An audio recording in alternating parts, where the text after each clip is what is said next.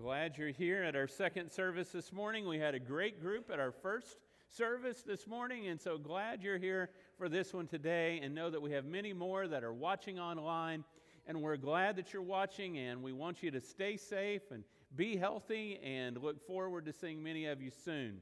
Also have folks that are watching literally around the world. We get a report, and every week we have folks watching in 5 or 6 different nations around the world.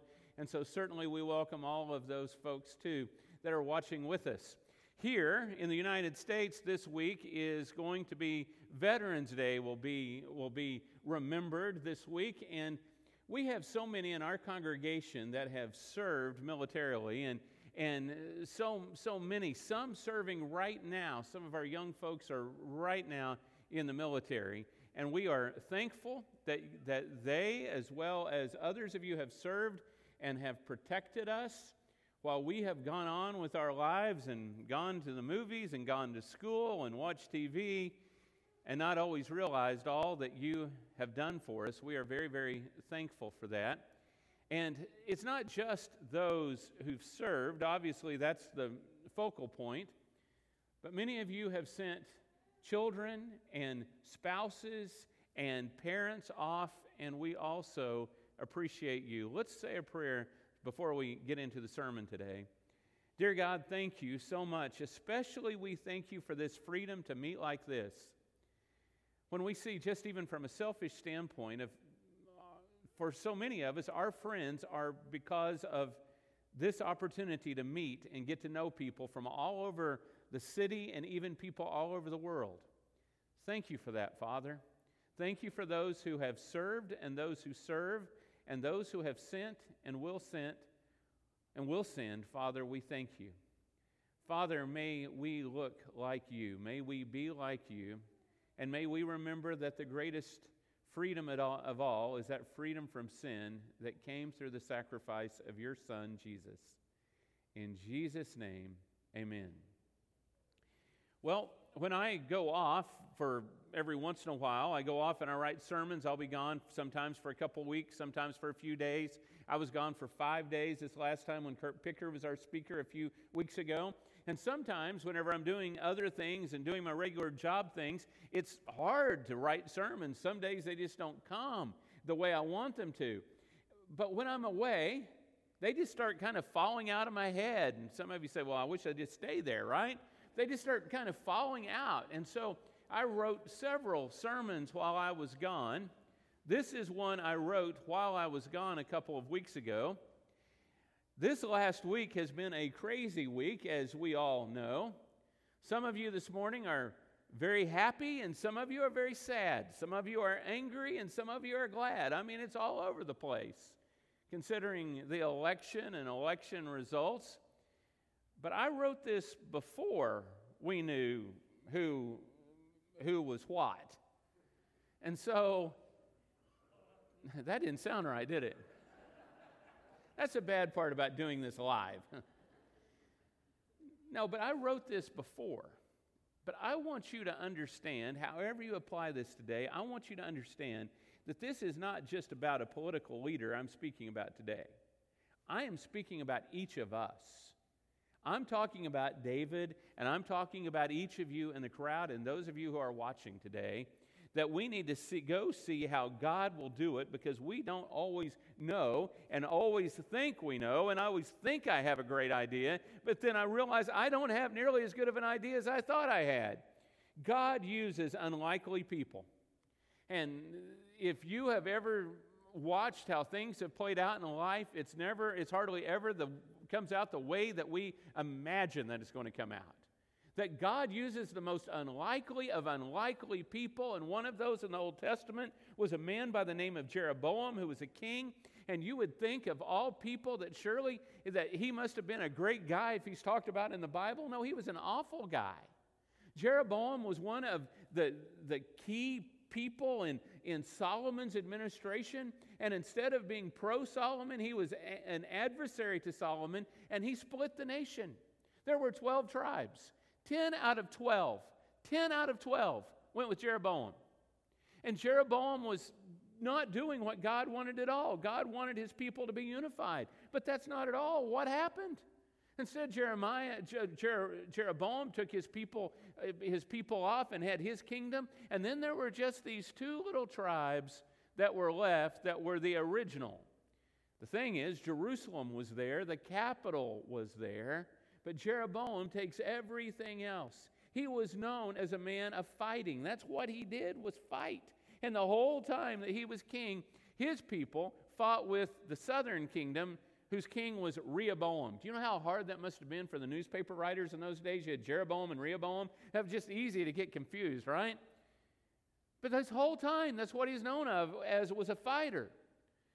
But even worse, as far as when you start thinking about religious things, even worse was he introduced idols or reintroduced idols into the worship. And the place to worship, as I've already said, was down in the southern kingdom. It was in Jerusalem.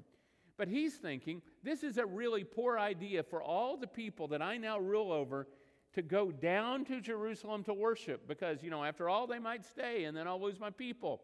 Could be that if they go down there, that the people in the south will be mean to my people and they'll kill my people. So I'm not going to let my people go worship in Jerusalem. I am going to forbid that. And so what he did was he came up with two places in his kingdom for people to worship. One in a place called Dan and one in a place called Bethel. But what's really bad, what he did there was he set up idols. He set up the golden calf, just like what Aaron had done way back there in the time of Moses. You remember, while he's up getting the Ten Commandments, he's down at the bottom with the golden calf. Now, this is what Jeroboam is doing. And according to rabbinic literature, now it sounds really fancy, that means writings by rabbis that aren't inspired by the Bible. But according to a rabbinic literature by a historian, said that what Jeroboam had done was had some kind of giant magnet that would raise this golden calf up in his places of worship, that would raise it up, and where it would hang above everything. It would be between heaven, to show it was between heaven and earth, and this was God. He's comparing Yahweh to this golden calf. Well, let me say, you already know this. No one wants to be compared to a cow, and certainly not God, right? The only time cows are good is if you are the Chick-fil-A people, right? But it is bad, right? So what he was doing was awful. It was awful. And you would have thought, okay, the next king and the next, they'll do better. But they didn't do any better. They were all bad for the most part. Now, there were some good things that happened along the way, but for the most part, it was evil. Until finally, about 120, 150 years after Jeroboam, there comes another guy known as Jeroboam II. And the book of 2 Kings tells us that Jeroboam II was as bad as Jeroboam I.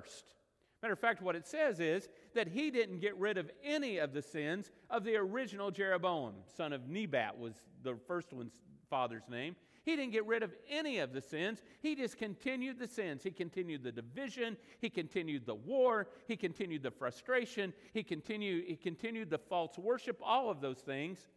And about Jeroboam II in 2 Kings 14, verses 26 and 27, it says this: the Lord had seen how bitterly everyone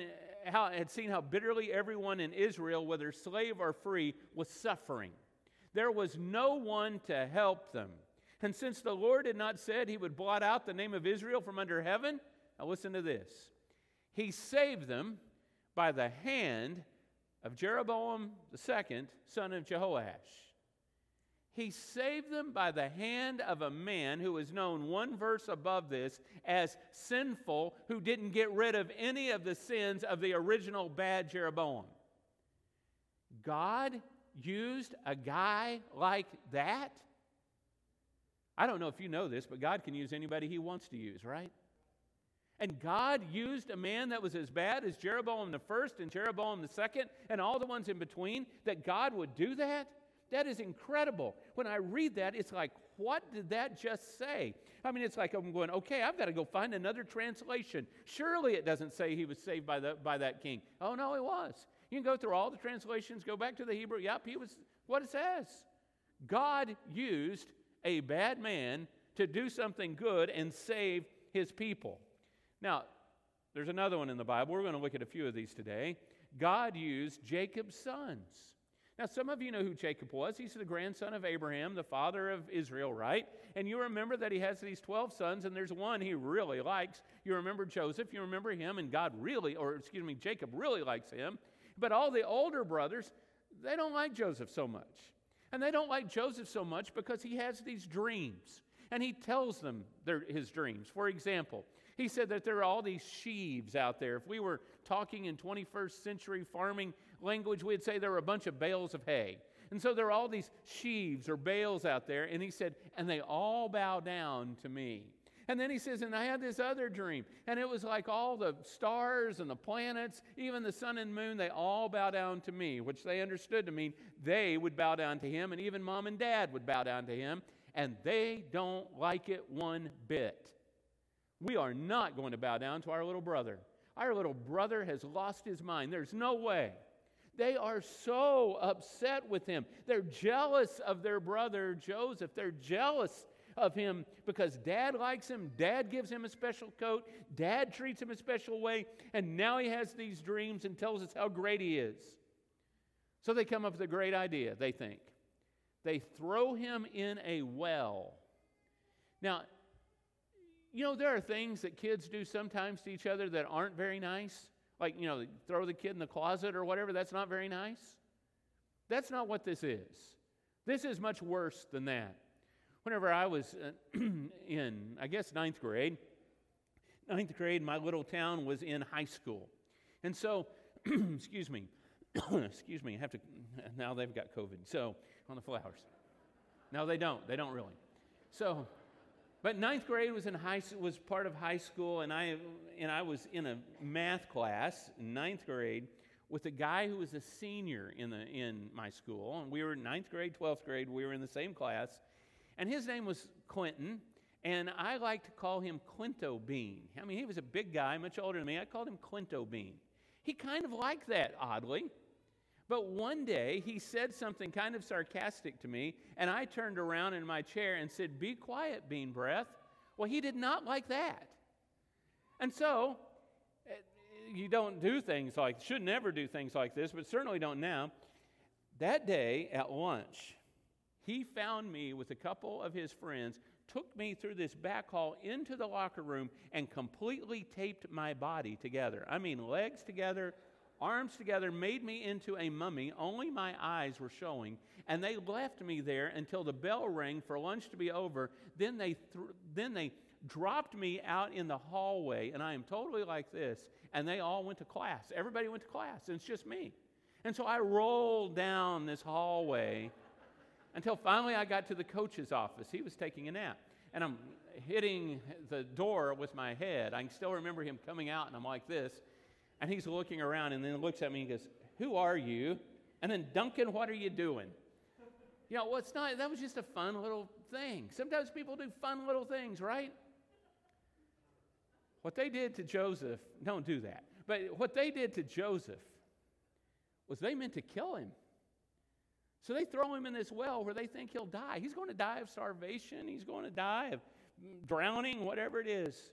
Until finally, Brother Reuben comes up with this great idea. Hey, this is terrible to kill our brother. Let's just sell him into slavery. Wow, that's a great idea, isn't it? And you remember that they sell Joseph into slavery, and then Joseph ends up going to Egypt, all the way to Egypt. No one would have imagined. You can imagine how sad his father was, though, and how awful it was that they would do something like this. And it must have seemed like to Joseph that he was forgotten. You know, his brothers also sort of forgot him. Surely they wondered what was happening to him or what had happened to him. Joseph must have felt forgotten. He's got to learn a new language. He's got to learn new customs. He's got to learn a new culture and go through all of those things. He gets this great job as far as slaves go to be in the home of Potiphar, and then Potiphar's wife accuses him of a sexual sin, and there is no trial by jury. They just throw him in prison, and surely he must be wondering, what in the world have I done to deserve this? That there I was back there, most favored of my father. Now I've been sold into slavery. Now here I am in prison. And you remember he had two friends in prison, right? And all this is in the book of Genesis. He has two friends in prison. They get out. They forget Joseph. And there he is doing what we call rotting in jail. He has done nothing wrong. Wouldn't it be easy to say, where is God in the midst of this? How in the world does God care about me? But God had the most unlikely plan. Who would have ever thunk it, right? Who would have ever thought that God would be working in the midst of all of that? Down in the well, God was working. In the slavery, God was working. God was working in Potiphar's house. God was working in the prison. And God was working whenever Pharaoh had a dream and said, who can interpret it for me? And they said, there's a guy down in prison who can do that named Joseph. And Joseph ends up being second in command of all of the country. How incredible. And then there's a terrible famine that happens back where his family is. So they go to Egypt to get food. And who is it that they ask for food from? Of all people, Joseph. They don't even realize it's him. He knows it's them, but they don't know it's him. Of all people. Those kind of things don't just happen. That's what we call a God thing, right? That God is at work in all of this. That God has this unlikely plan. And in Genesis 50, verse 20, Joseph says to his brothers, you intended to harm me, but God intended it for good to accomplish what is now being done, the saving of many lives. I want you to see that verse again. You intended bad, but God intended good to accomplish what is now being done. God was in control. God was working all the time. Who would have thought that back in slavery? Who would have thought that in prison? Who would have ever imagined with decades passing? Who would have thought it? But Joseph sees it. I think you probably already know this. But God uses sinners. He doesn't just use the perfect people, because there's only been one perfect person, Jesus, right? God uses sinners to do His will. Abraham, for example, was fearful and he lied. Remember Abraham lying? Some of you know that back in the story in the book of Genesis as well. That Abraham, he gets so scared because they're meeting up with people of other nations and kings of other places. And so he says to his wife Sarah, he said, we'll just tell them that you're my sister. And then that way we'll be spared and everything will be great. Do you realize what Abraham was doing to Sarah? He was sending Sarah into the harem of another man. That is really low. If you don't stand up, men, if you don't stand up for your wives, for your spouses, what are you thinking? And Abraham, not once but twice, sends his wife into the harem of somebody else and says, oh, she's not my wife. Can you imagine? And each time God had incredible grace on him. And God reassured him again that it would be okay, that He would take care of them, that he would end up having descendants like stars in the sky and sand on the seashore, that it would be okay. And God made him the father of his nation. This man who had done these despicable things, God makes the father of a nation. And then you have David. Oh, we like to talk about David, and so much about David that we talk about. And you might think I was named after him, but my mother said it was Davy Crockett because she liked the TV show, so I don't know. But so many people, we love the name David. But David sinned in just about every way you can imagine. You know, in the New Testament, it talks about Jesus in the book of John. The last verses of John said there aren't enough books in the world that could contain all the things that Jesus did during his life. Well, my guess is with David, just with the little bit we see, that probably all the books in the world wouldn't contain all the sins that David did in his life, because it sure seems like he was prone to be a sinner. That seems like often that's where he found himself. He sins in so many different ways. You remember what he did whenever he sees Bathsheba and he lusts, and she comes over, and then he sends Bathsheba's husband up to the front line so that he's killed, not so that he's not officially the murderer, but he is. And he counts his troops and doesn't trust God. And he does so many things wrong. Yet the Bible says that he's a man after God's own heart, and God allowed him to be Israel's greatest king. Even with all of his foibles, even with all of his problems, somehow God said, I can use you for good. And that his kingdom will last forever. Because Jesus' his kingdom is through that of David. That somehow God can use him like that. Oh, and then I think of another woman in the Old Testament, Rahab, who, let's just say that Rahab wasn't exactly upstanding. I mean, doesn't it seem a little bit ironic that Rahab lets out a scarlet cord from her over the wall in Jericho from her apartment, or house, which is the same color as the red light district? Isn't that interesting that she was doing that? Rahab, of all people, to be part of God's plan. I would think because they talked to Rahab, you remember she was the one who was faithful whenever they went in to spy out the city and destroy it because God's people were to take over the city. I would think if you're going to look for someone, I would find someone a little more gentle, maybe somebody who already believes in Yahweh. If you could find someone who believes in God, who's a sympathizer, maybe one of us have some kind of distant relative somehow that lives there, we'll go talk to them. Maybe go talk to somebody who's like a cobbler who makes shoes, or a tailor, or someone who seems kind of gentle and kind and nice. That's not who God used. God used Rahab, the prostitute, to be the one where the men would go, that she would be the one that would help save God's people, the human that would save God's people, of all people to use. And then God made her part of the lineage of Jesus. That is incredible. Of all people, and when you start looking through the lineage of Jesus, and maybe you've heard sermons on this before, there are people in there that are not the ones who are getting Citizen of the Year. They're not getting the Mother of the Year or the Father of the Year award. But Jesus used those people for good. God can use whoever He chooses. Now let me tell you something that's probably not a secret to you, but this is a confession for me. I'm messed up. I'm just messed up. Now, I'm figuring you are too. But I am.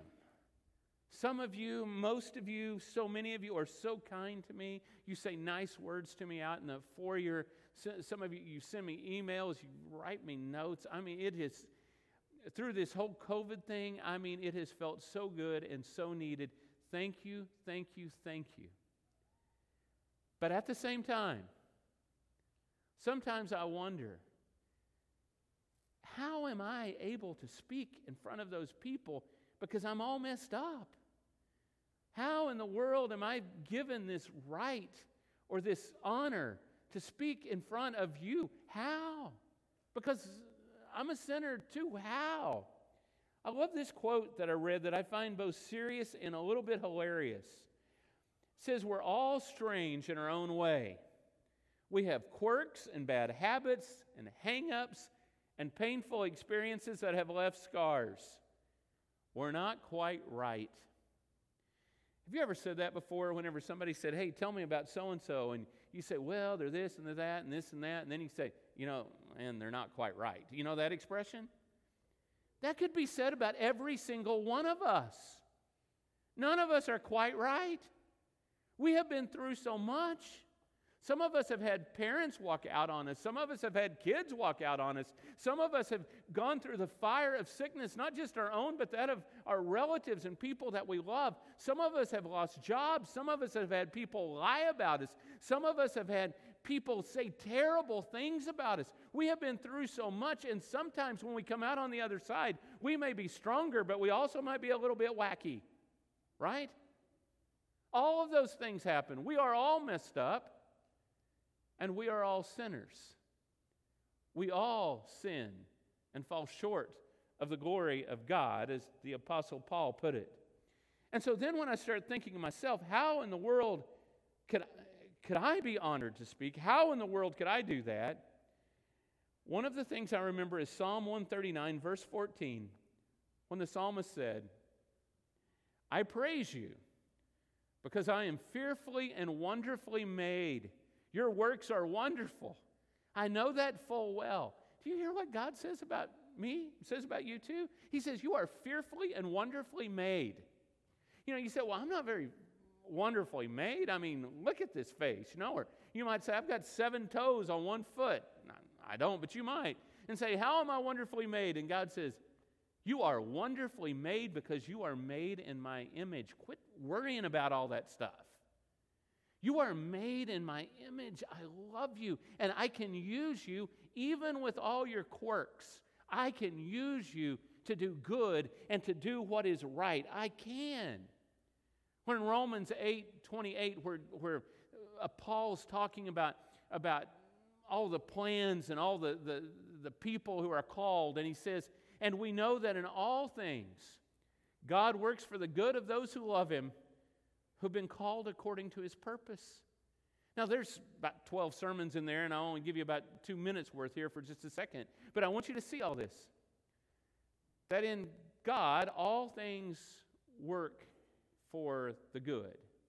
Not that all things are good, but all things work for good. That if I stay faithful to God and I hang in there, someday I'm going to go, aha. Hopefully I'll say aha. Maybe it will be on into the next world before I know the aha moment. But all things work for good. Now notice who it's for.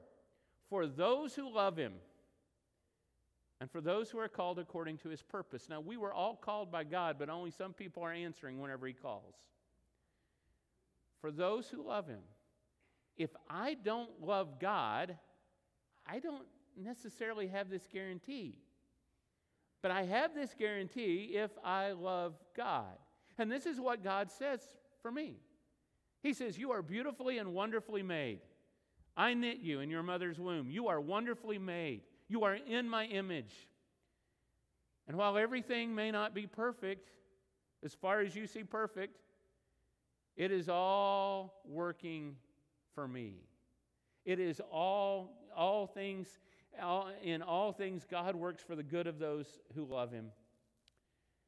Now, I hope you know this, that joy comes from trusting God. That I can trust God on my best day, and I can trust God on my worst day. That I trust God. There's a verse that's not on your screen today that would be, boy, this is a good one to write down. Romans 12:12. Be joyful in hope. Be joyful in hope, patient in affliction, and faithful in prayer. Do you hear those things? Be joyful in hope, patient in affliction, faithful in prayer. If we would just be this kind of people, if we would be people who are joyful, patient, and faithful, do you realize how the world would change? Not just the United States, not just Houston, but I mean the world. If we would just be patient, if we would just be faithful, if we would just be joyful. It's all God's plan.